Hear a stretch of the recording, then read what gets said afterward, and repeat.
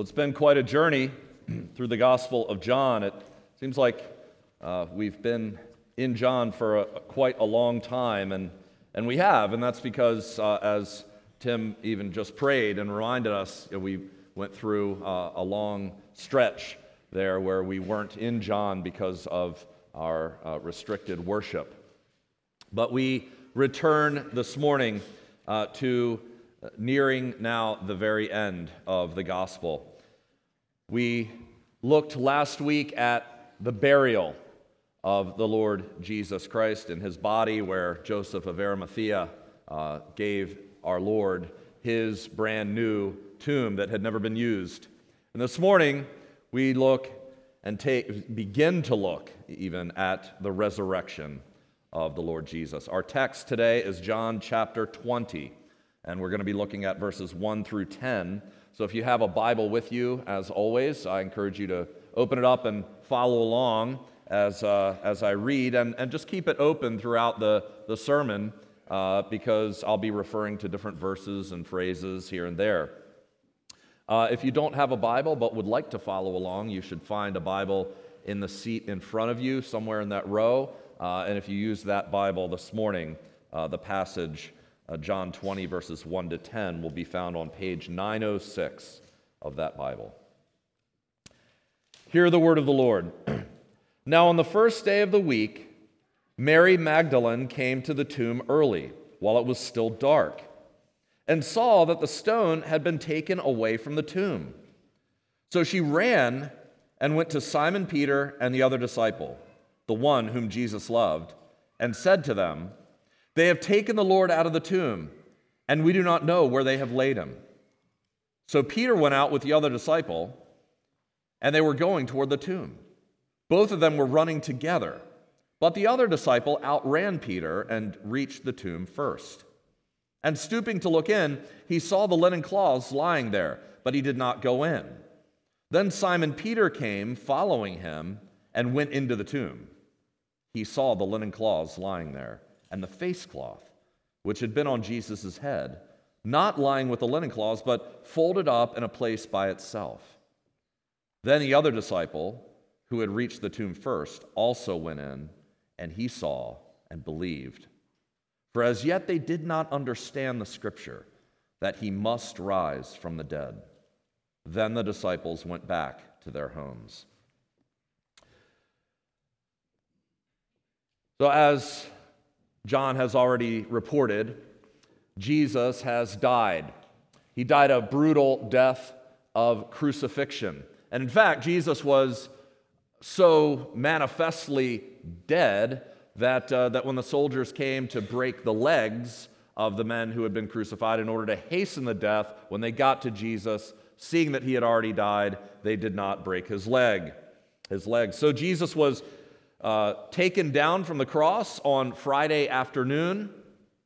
His body, as we know from our text last week, was wrapped in linen cloths, and interspersed in those cloths was 75 pounds of a mixture of costly spices and aloes, which would have sort of created a spice paste, if you will, and would have stuck the linen to his body. And again, they did this not to embalm the body, which the Egyptians used the spices for, but just to essentially mask the stench of decay. And again, Jesus was then taken, his body that was then wrapped in these spices and these cloths were taken to this brand new tomb that had been carved out of the rock, a tomb that was owned by Joseph of Arimathea, that he essentially gave to Jesus, even though it was obviously for himself, because as we spoke last week, at that point he came out as a disciple of Jesus and was a very wealthy man. Now Luke tells us something that John didn't quite mention. He says, the women who had come with Jesus from Galilee followed. They saw the tomb, and they saw how his body was laid in the tomb. And then they returned and prepared spices and ointments. On the Sabbath, they rested according to the commandment. So there were women, disciples, who had traveled with Jesus down to Jerusalem for the feast, and for the Passover, and they came with him from Galilee. Jesus' main center of operation, especially if you read Matthew, Mark, and Luke, was around the Sea of Galilee. That was much north of where they are now in Jerusalem. But there was a group of women, Luke tells us, who joined Jesus, went down there, followed him down to the Passover, and it was this group that then followed Joseph of Arimathea and Nicodemus and whatever help they had, saw exactly which tomb it was, and even saw exactly how Jesus' body was laid in the tomb. Now again, that was late Friday afternoon. But these women then went back to their place of residence there in Jerusalem, and Luke tells us that they prepared their own mixture of spices and ointments, probably because they wanted to go back on Sunday and give Jesus their own mixture and something that they prepared in order to honor him as their Lord. They went back on Friday afternoon and they rested all day on Saturday in order to fulfill the law because it was a Sabbath. And that's why they waited until Sunday to go back. Now, who were these women? Well, Matthew tells us that the women included Mary Magdalene and another Mary. Mark tells us that it was Mary Magdalene, Mary the mother of James, and Salome. So we know that there were at least 3 women that made their way back to the tomb that morning. You notice here, John only focuses on Mary Magdalene. He doesn't even speak of any other women being there. And of course, some people have thought in these reports that there's some kind of contradiction. That because John is only speaking of Mary Magdalene, this is contradicting the synoptic accounts. But it's not a contradiction because all the accounts tell us that Mary Magdalene was one of the women. So in fact, she was there by all accounts. John doesn't say that only Mary went to the tomb, only that she was there and that she came back and reported. Remember, John's gospel was written probably far later than Matthew, Mark, and Luke. And so by this point, John already knows what has already been reported. His goal is to report the details and the things that he wants to report that maybe haven't been highlighted by the other Gospels. And as we saw in the very first sermon, and as we see in John chapter 20, verses 30 and 31, he tells us why he chose specifically the things that he did. He has a purpose for why he wrote what he wrote. Besides, if we look at Mary's statement here, it gives away the fact that she was with other women. If you look at what she reports when she goes back, she says, "They have taken the Lord out of the tomb, and we do not know where they have laid him." So obviously, by Mary's own words, she was not alone when she went to the tomb. Now, when did they go to the tomb? Well, John tells us they went on the first day of the week. Mary Magdalene came to the tomb early while it was still dark. Now, if you read the other accounts, you see that Matthew says that they went on the first day of the week toward dawn on the first day of the week. Mark says very early on the first day of the week when the sun had risen, and Luke says at early dawn. Now, again, some readers will read these 4 different statements of time, and they'll read in these statements that there's some kind of contradiction. I mean, after all, Mark tells us that they went when the sun had risen, and John tells us that they went while it was still dark.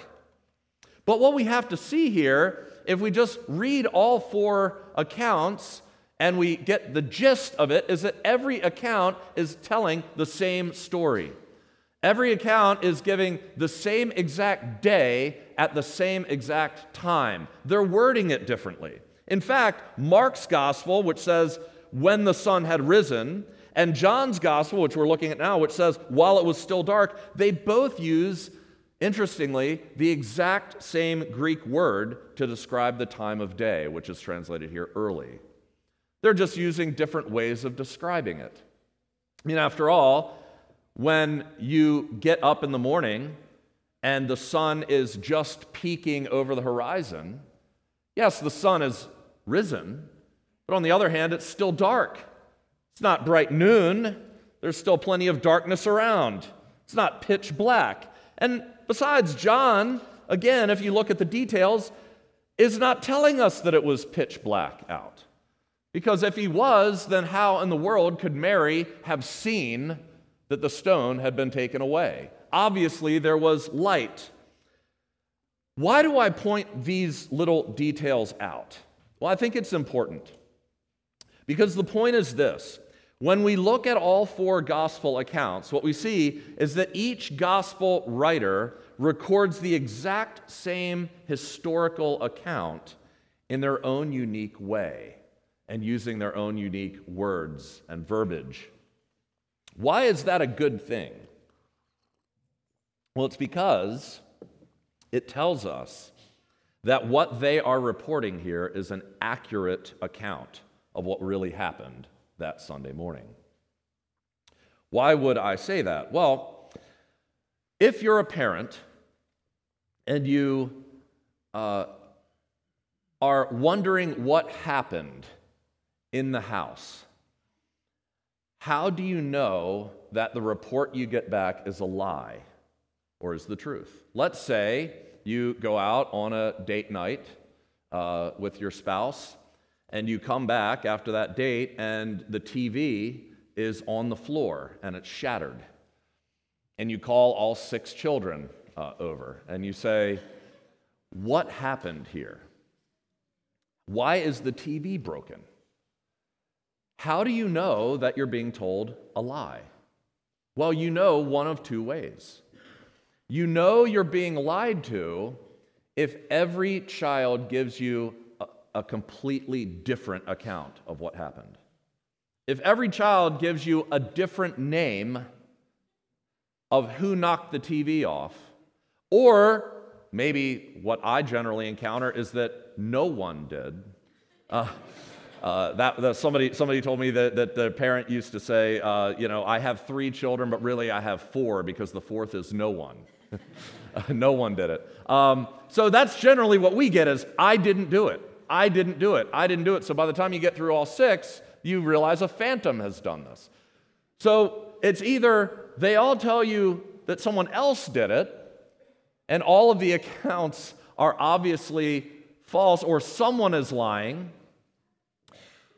The other way you know that they're lying is if every account is exactly the same word, right? If they tell you in exactly the same phraseology and exactly the same tempo, what happened was we were all standing here and then suddenly the TV fell off by itself. If you get that exact same word from all of them, you know they've colluded. You know they've gotten together and they've said, let's tell this story. How do you know they're telling the truth? You know it's the truth when all of them tell you exactly the same story in their own words. If they all give it their own flair and their own flavor and their own point of view, but you get the exact same name of the same person at the same time, you know that's what really happened. And that's what we have here in these gospel accounts. Is you get here truthful eyewitness accounts of exactly what happened in their own words.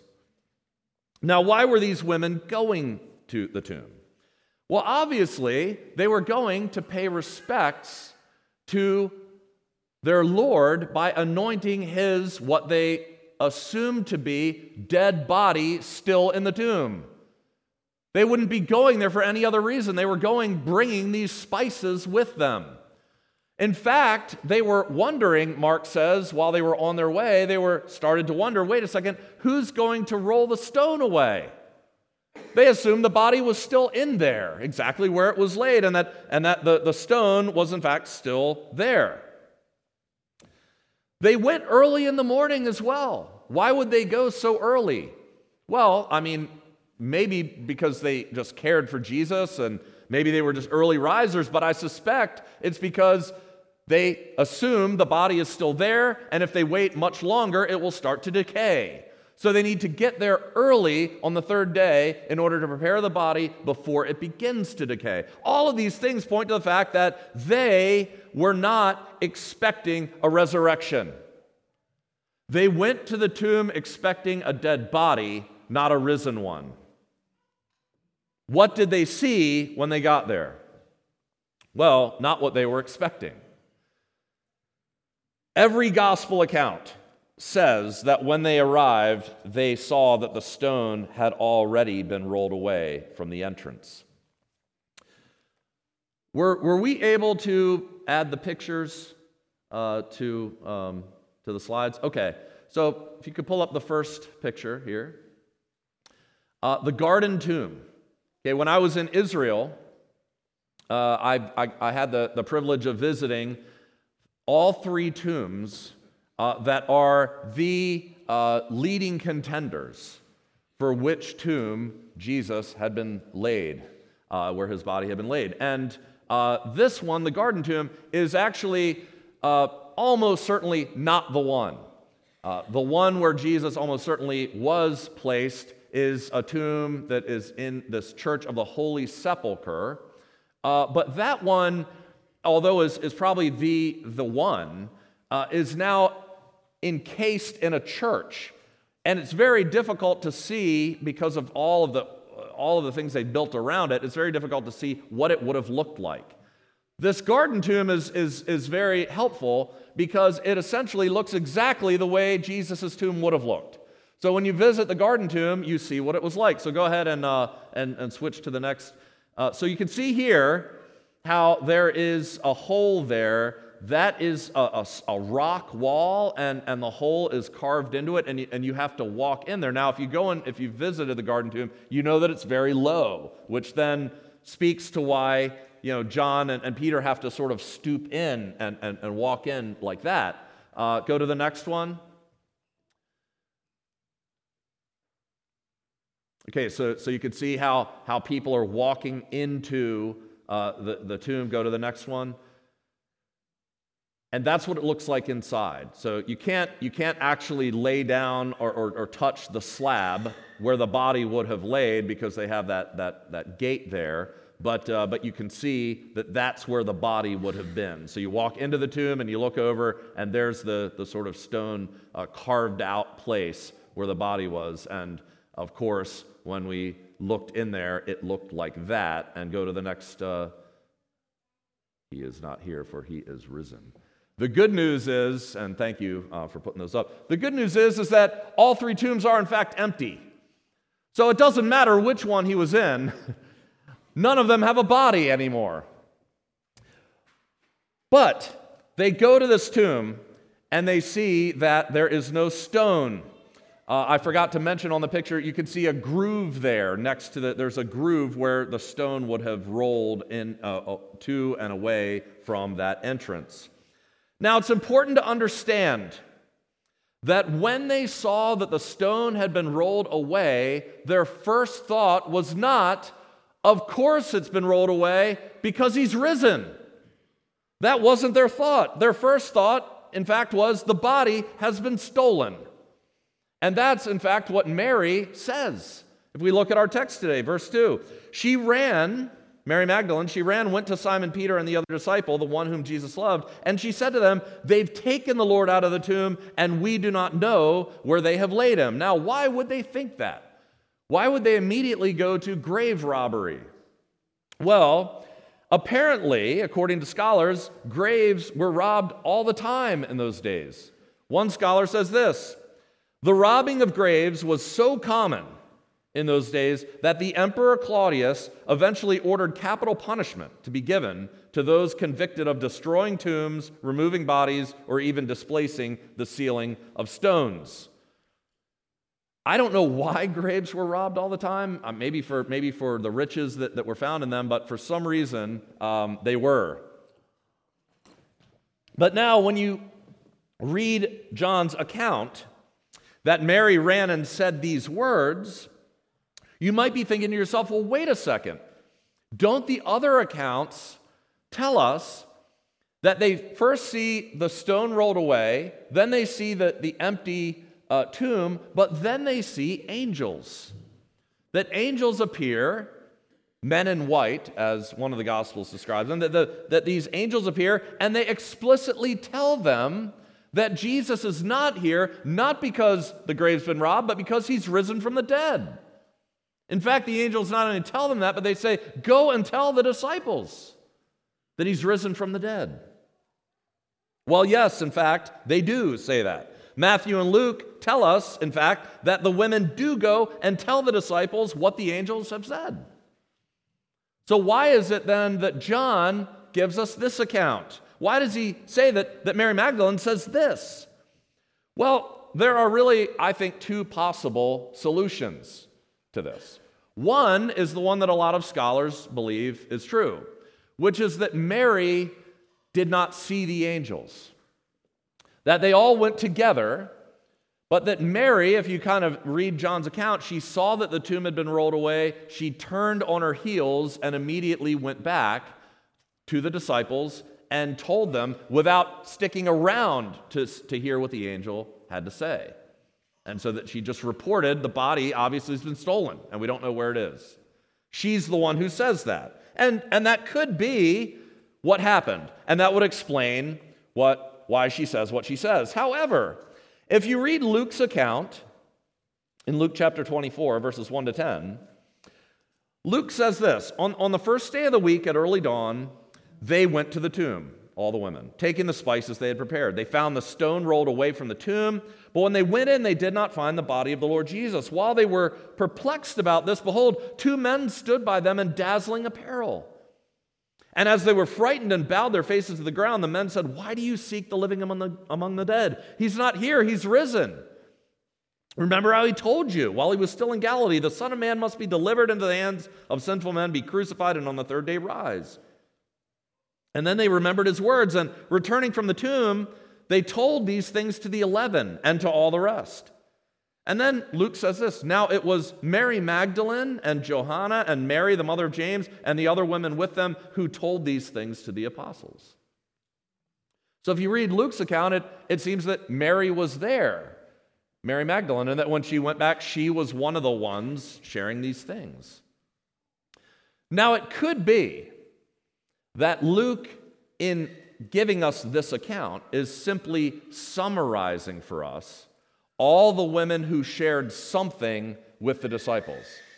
And what Mary shared, the part that she shared, was that the tomb was indeed empty. It could be that. But it could also be, and it's what I happen to believe, that Mary saw and heard what the angels said, and that nevertheless she still reported what we have in John's gospel. Now, why would I think that? Well, for two reasons. One, all the Gospels tell us that the women who heard the angels and saw the angels had a mixed reaction to the news. You don't get from the Gospels a sense that when the women saw the angels and heard what they had to say, that they ran away with nothing but joy over what had happened. You don't get that sense. In fact, Matthew tells us that they left there with a mixture of fear and joy. Almost like they wanted to believe it, but they were afraid to believe it. Almost as though they weren't sure if this was actually true. Luke says that they were perplexed. And Mark tells us that at least initially they were so confused and afraid by what they had been told that they didn't even tell anyone. For a while, they were just talking about it amongst themselves and not even sharing the news with anyone. So afraid and confused were they. In other words, I think their reaction, given that Jesus had never been raised from the dead before, was exactly the reaction I think probably every one of us would have had. If you were going to a tomb expecting to find a dead body and you don't find one, and all you find is not the person himself walking around, but men in white telling you that he's been raised, what would your reaction be?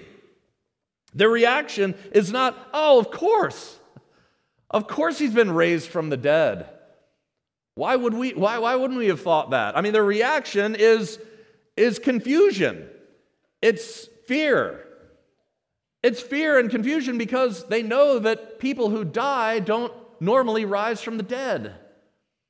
I think their reaction is one that's very normal. They weren't naive. They knew that dead bodies tended to stay dead. Now, Luke tells us, in addition, and this is the second reason, he tells us, and this is, I think, even the more important one, why Mary would have said what she said, is because he says that when these women told the apostles what had happened, the apostles completely disregarded their message as nonsense. Think about that. Luke says that the women came, and when they told these things to the apostles, these words seemed to the apostles to be an idle tale, and they did not believe them. Now, imagine that. Imagine you're already a bundle of mixed emotions. You're already unsure whether or not you can even believe this because it seems so incredible. And the first people you do decide when you gather the courage to tell are the apostles, Jesus' closest followers. You go and you tell Peter the rock.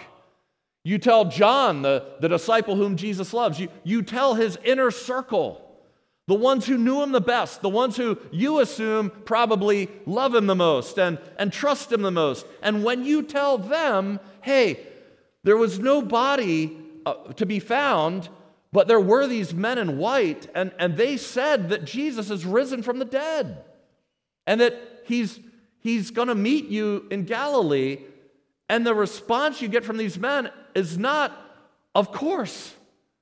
Of course, remember all the times he told us he would rise. The response you get from them is, you guys are making this up. We don't believe a word you say. What would the reaction be? What would the reaction be? You see, I can only imagine how devastating that lack of faith on the part of the apostles would have been to someone like Mary Magdalene, who again was probably wondering whether or not she ought to be believing this good news. And when they tell her you're lying or you're telling an idle tale and we don't believe you, well then I think perhaps what we have in the Gospels is a summary of a much larger conversation that is recorded, obviously. Obviously, there are things said that we don't get in these gospel accounts. And I can imagine that Mary said both things. I can imagine Mary Magdalene coming back and saying something like this, look, after they've told her she's a liar, look, at the very least, they have taken the Lord out of the tomb, and we don't know where they've laid him. Look, if you're not going to believe that he's been bodily raised from the dead, if you're going to think that it's an idle tale, and maybe it is, I don't know. I don't know what to believe. Look, at least know this, the tomb is empty. The tomb is empty. Go and see it for yourself. We don't know where the body is. Because John tells us that after that, Peter and John get up and run to the tomb. And you see here in verses 3 through 7, a lot of little details. I love these details because Luke actually tells us the same thing. Right after saying that the disciples hear this report from these women, Luke says in Luke 24:12, he only focuses on Peter. Peter rose and ran to the tomb. Stooping and looking in, he saw the linen cloths by themselves, and then he went home marveling at what had happened. So Luke again just summarizes everything. But John, being there, being an eyewitness, he gives us all of these neat little details. Look at, I love the details here. He says that he and Peter both start running toward the tomb. And he said, look, we started running together, but I actually beat him in the race. Now, I don't know why John won the race. Probably, I would assume because he's younger, and by the fact that Peter's older, he can't run as fast. But it's interesting that John makes that point.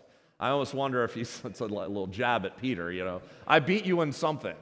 But he does. He beats Peter to the tomb. But he says, look, being younger, maybe, and being a little bit more hesitant and tentative, John reaches the tomb first, but he stops at the entrance. And he just kind of peeks in to see if what they said is accurate. And then he gives, I think, a very realistic account of Peter. Because Peter, coming up second, nevertheless just bull rushes into the tomb. He doesn't care. He's not peeking around. He's just running in there to see, and which fits Peter's personality. But it's important, I think, to remember that just like the women, they were going, I think, not to see a resurrection, but to see a stolen dead body, or to see if these women were lying in the first place, to see a dead body. And what do they see? Well, interestingly, they don't even see the angels. All they see is a mainly empty tomb. They certainly see a tomb without a body, but they don't see the angels, they don't see the Lord walking around. And Luke tells us that, again, Peter looks into the tomb and he goes home marveling. That word marveling can even be translated, he went home impressed or disturbed even. So Peter sort of has, it seems, this mixed reaction. He certainly isn't leaping for joy. He's not hugging John and saying, "Our Lord is risen." He just kind of wanders home, wondering what's happened. But John says something very interesting about his reaction. Verse 8, "Then the other disciple, who had reached the tomb first, also went in, and he saw and believed." Now, what was it that John believed? I think, again, it may be more complicated than we at first glance think. Did he believe that Jesus had risen from the dead? That's a possibility. It's a possibility that he believed that because Jesus had told them many times before. He had already told them, the Son of Man is going to be delivered into the hands of men. They will kill him, and when he is killed, after 3 days, he will rise. They had heard that message from Jesus many times, and the Gospels tell us that they didn't understand it. They didn't grasp it. They didn't believe it, or they didn't know what he's talking about. And we see that. We see their ignorance in this all over the place. Also, in John's Gospel, whenever you hear the word believe, almost always it's talking about believing or having faith in Jesus, the faith that John wants us to have by writing this Gospel. In other words, it could be that when John says, "I saw that there's no body laying there, and I believed," he is talking about faith. Faith in Christ. Faith in the resurrection. However, it doesn't have to mean that. It could also mean, because there is no object of the faith, right? There's nothing further described. It doesn't say John believed that he had risen, it just says he believed.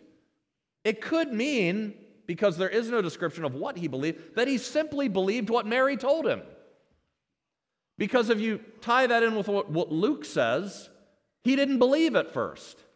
So he had to go see with his own eyes. And if he was going there just to see that Mary and the rest of the women were telling the truth, then when he looked in and saw that the body was gone, he believed what Mary had told him. He believed the account. See, again, believe at first, but if we also understand the culture of the day, then we understand that a woman's testimony was not valid in court. Women's testimony was thought of as really irrelevant or not valuable at all, which is, side note, another reason why the gospel accounts are so strong. Because if anyone would have made this up back in those days, they never would have had women be the first to see him. That's something to talk about in a future sermon. But it might make sense then that given that a woman's account of things was not to be trusted, that these apostles who nevertheless should have trusted their sisters in Christ showed how sinful they were by just going along with the culture and saying, "I'm not going to believe you until I see for myself that there's no one in there." It doesn't really matter, though, because the key is verse 9. Verse 9 says, "For as yet they did not understand the scripture that he must rise from the dead." What does John mean by that? Well, again, I think he means by it something different depending on what he means by believing. And either one is fine. Because if he is saying that he is believing that Jesus rose from the dead, then what John is saying here is in essence this: it was only when I saw the empty tomb that I finally believed what Jesus had been saying all along, because at that point in my walk with the Lord, I still didn't understand that the Old Testament said that Jesus must rise from the dead. I didn't know that Scripture pointed to this. So what made me believe was not the Old Testament Scripture, but seeing it with my own eyes. He's either saying that, or he's saying, I saw the empty tomb and that Jesus' body was gone, and I finally believed what Mary and the other women were saying, that the body had been taken out and placed somewhere else. But I didn't believe that he had risen, because as yet, I didn't understand that the Old Testament said that Jesus must rise from the dead. You see, either way, he is saying something extremely important. He's saying this, and it's important for two reasons. One, it's so important to see this verse, because by saying this, John is making it clear with this one verse that the disciples were not trying to fabricate some kind of story to fit a preconceived expectation of what they thought the Old Testament promised. If they already thought that the Old Testament said that Jesus would die and after 3 days rise, then they would have made this story fit, or they could have been tempted to, because they wanted so desperately Jesus to be the Messiah.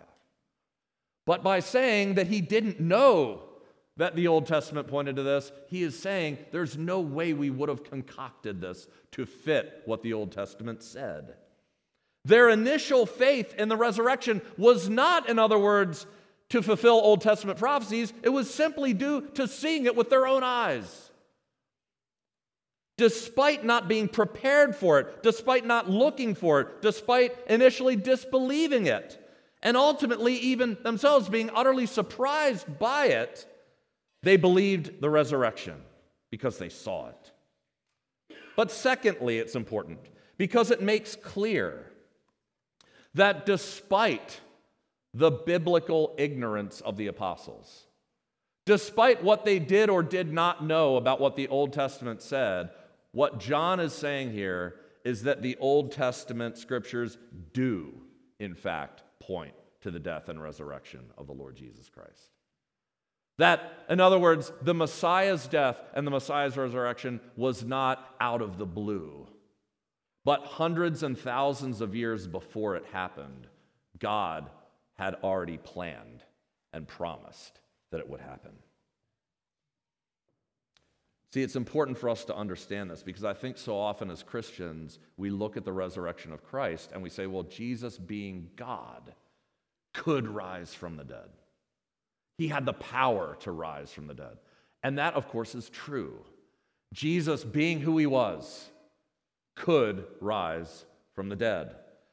But what John, I think, is saying here is that Jesus rose from the dead not only because he could, he rose from the dead because he must.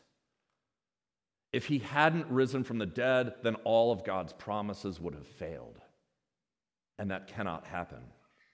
What scriptures is John talking about? Well, there are many, many passages in the Old Testament that scholars point to.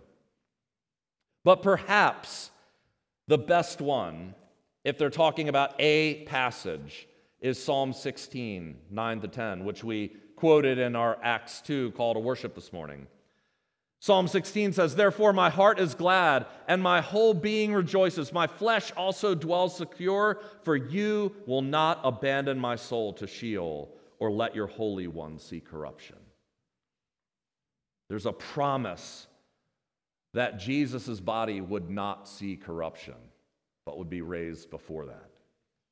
But I think it's much more than selected passages. I think that when Scripture says, when the New Testament says that the Old Testament Scriptures pointed to the death and resurrection of Christ, what it's saying is that what we find in the whole Old Testament is a plan of redemption, a plan that finds its only logical conclusion in the death and resurrection of God's Messiah. One New Testament scholar, Herman Ritterboss, says this: the reference here is clearly not to a specific text that the disciples had not yet thought of, but rather it points to the whole of Scripture, against the background of which Jesus had to rise from the dead if God's saving counsel with the sending of his Son, the Messiah of Israel and the Savior of the world, was to be fully realized. Paul says the same thing in 1 Corinthians 15, which we read earlier. He says this: I would remind you, brothers, of the gospel I preached to you.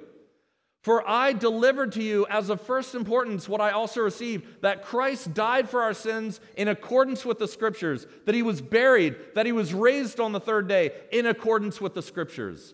Another prominent New Testament scholar says this: Paul is not proof texting. He does not envisage one or two or even half a dozen isolated passages about the death for sinners. He is referring to the entire biblical narrative as a story which has reached its climax in the Messiah and has now given rise to the new phase of the same story, the phase in which the age to come has broken in, with its central characteristic being rescue from sins and rescue from death. Death is an intruder, a violator of the Creator's good world. The Creator's answer to death cannot be to reach some kind of agreement or compromise. Do you see the point there? What he's saying? Death enters in Genesis. Death and sin, right at the beginning. And he says, the Creator who made the world good, his answer to death and sin cannot be a compromise. That's not what our God does. Death must be, he says, and in the Messiah has been and will be defeated. Anything other than some kind of bodily resurrection, therefore, is simply unthinkable. Jesus had to die for sins, and he had to rise from the dead in order to fulfill God's plan of redemption from start to finish. And Paul says in 1 Corinthians 15, which we read earlier, see, Christians, Christ has been raised. He has been raised from the dead, the first fruits of those who have fallen asleep. We shall not all sleep, but we shall all be changed in a moment, in the twinkling of an eye, at the last trumpet. The dead will be raised imperishable. And that's why I think it's so important, and that's why I think John focuses on this. The linen cloths that are lying there. Did you notice that? Just almost a weird obsession with the linen cloths. Why? Why? The other gospel accounts don't even really talk about it. Luke's account mentions it, but John zeroes in on them. Look at all the detail he gives to the cloths. Stooping in to look, he saw the linen cloths lying there, but he didn't go in. Then Simon Peter came in following him, went into the tomb, and he saw the linen cloths lying there, and the face cloth, which had been on Jesus' head, not lying with the linen cloths, but folded up in a place by itself. Why give all that attention to linen cloths? Well, I think, one, it's just more eyewitness detail. I think that's at least what's going on there. I think, in addition, they're pointing out very clearly that the body could not have been stolen. Because what thieves are going to take the time to unwrap a body before they take it out of the tomb? So at the very least, it's those. But I think John, in focusing on the linen cloths, is speaking about something much deeper and much greater than that. Because if you go back to the first half of the Gospel of John, remember it's called the Book of Signs. chapters 1 through 11. And in the book of signs, Jesus does 7 great signs, the 7th one being the greatest. The last of Jesus' signs is the raising of his friend Lazarus from the tomb. And if you go back to that account, you see in John chapter 11 that Jesus cries out with a loud voice, "Lazarus, come out." And the man who had died came out, his hands and feet bound with linen strips, his face wrapped with a cloth. And Jesus had to utter a command, "Unbind him and let him go." In that account, you see all kinds of similarities with Jesus' resurrection. You see a tomb carved out of the rock. You see a stone in front of the tomb. You see the stone rolled away from the tomb, and you see a resurrected body come out of the tomb. But there is one great difference. When Lazarus came out, his grave clothes were still on. When Jesus came out, he left the grave clothes where they had been.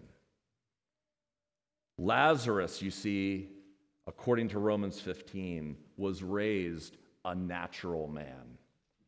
Lazarus was raised for sure, but Lazarus was not raised in a glorified state. Lazarus was raised to die again someday. And that's why he came out in the exact same body in which he went into the tomb. According to Paul in 1 Corinthians 15, Jesus was raised not a natural man, but a spiritual man. Brothers and sisters, Christ has been raised, but not in the same body in which he went in. Christ has been raised not in the same body, but in a body which death and the tomb could not contain. And when he raised, he left the grave clothes behind because he would never need them again. And what Scripture says is that Jesus' resurrection into a new glorified humanity, one that will never die, is the first resurrection, is the first part of a 2-stage resurrection. That when we think of the resurrection of Jesus, we ought not only to think of his, but we ought to also think of ours. Because what Scripture says is that if we are in Christ, then though death and sin could not contain him, it will not contain us either.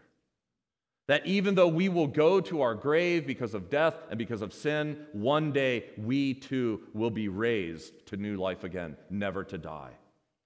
We too will be glorified. And Paul says, Christian, that on that day, when the perishable puts on the imperishable, and the mortal puts on immortality,